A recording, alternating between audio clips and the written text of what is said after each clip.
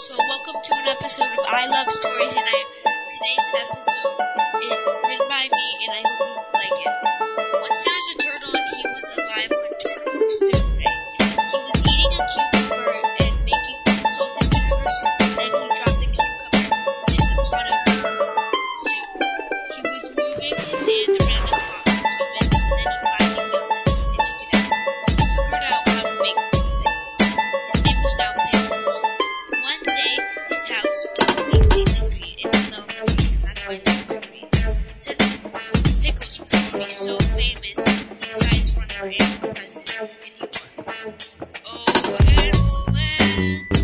He loved his new job, now being in charge of all the animals, and he made new laws, like he banished the penguins to Antarctica because they had bullied him as a child. The scarlet lion tried to be